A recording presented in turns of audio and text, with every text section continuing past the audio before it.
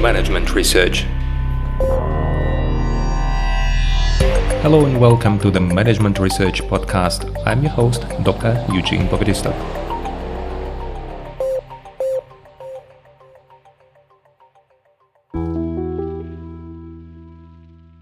Hello and welcome to the next episode in our mini-series on organizational capabilities and dynamic capabilities.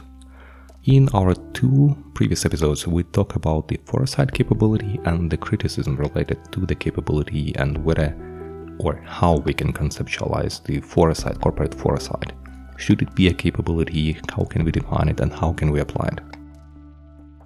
In this episode, I just want to mention some of the things that are related to the foresight capability that I found very interesting. We have recently had a future literacy workshop where we had to work with different exercises in order to learn to think about different futures. I don't know whether it is important that you have only one future or you see that you have different futures and you can approximate them. At the same time, you can say that there is only one future, but you shape it through your actions.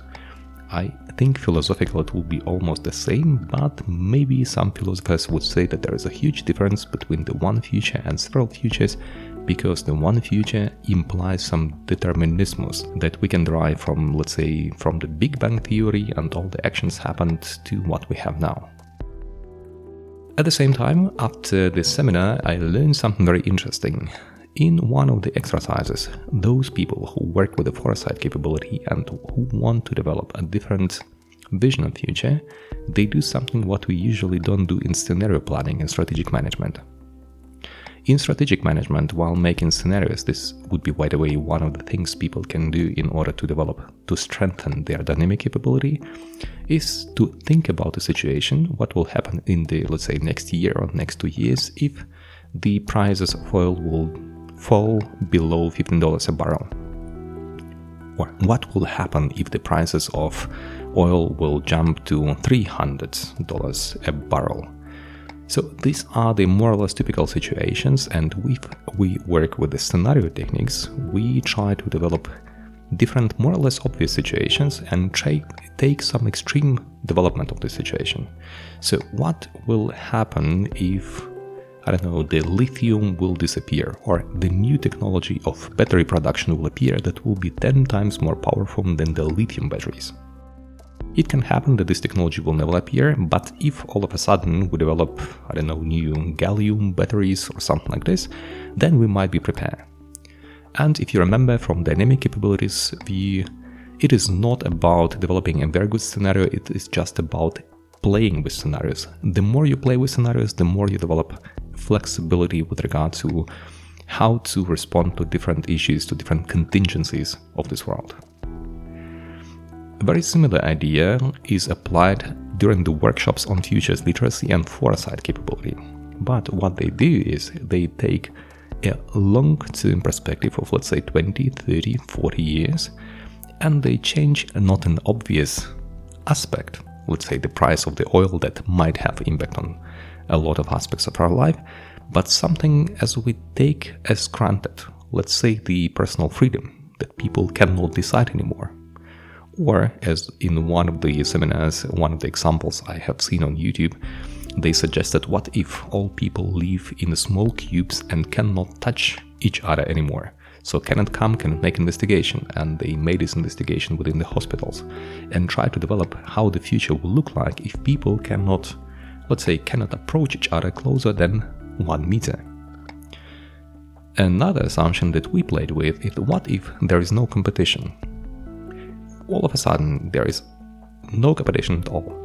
And as you imagine, it has huge impact on how future will look like. So there probably will be no competition for jobs, but also no incentives to develop within the organization, because usually we do it because we want to get a better position, we want to receive a higher salary, we want to, develop new horizons, do something else.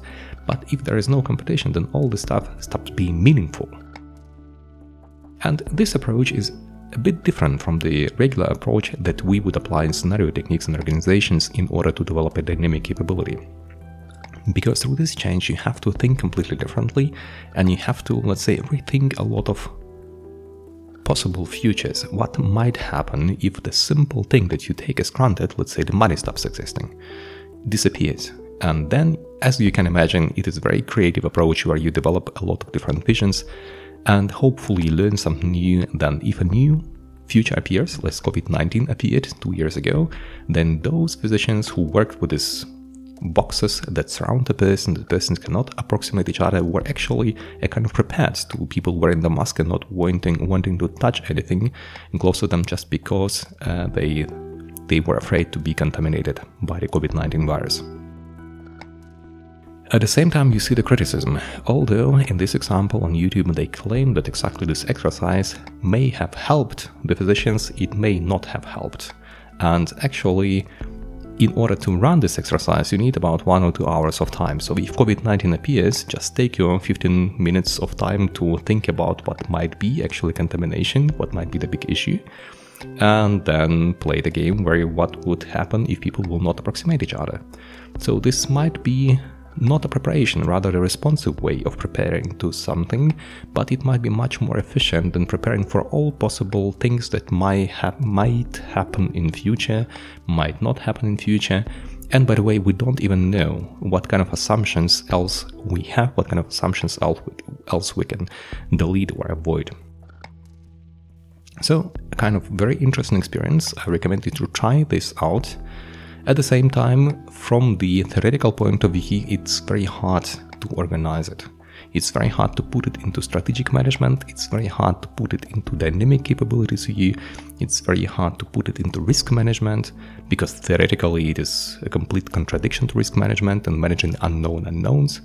But anyway, it is a separate point of view and it evolved over many years, and probably it will evolve in the next years, and we will see whether people from the future studies will propose us a model that will help this world to cope in a better way with the dynamism.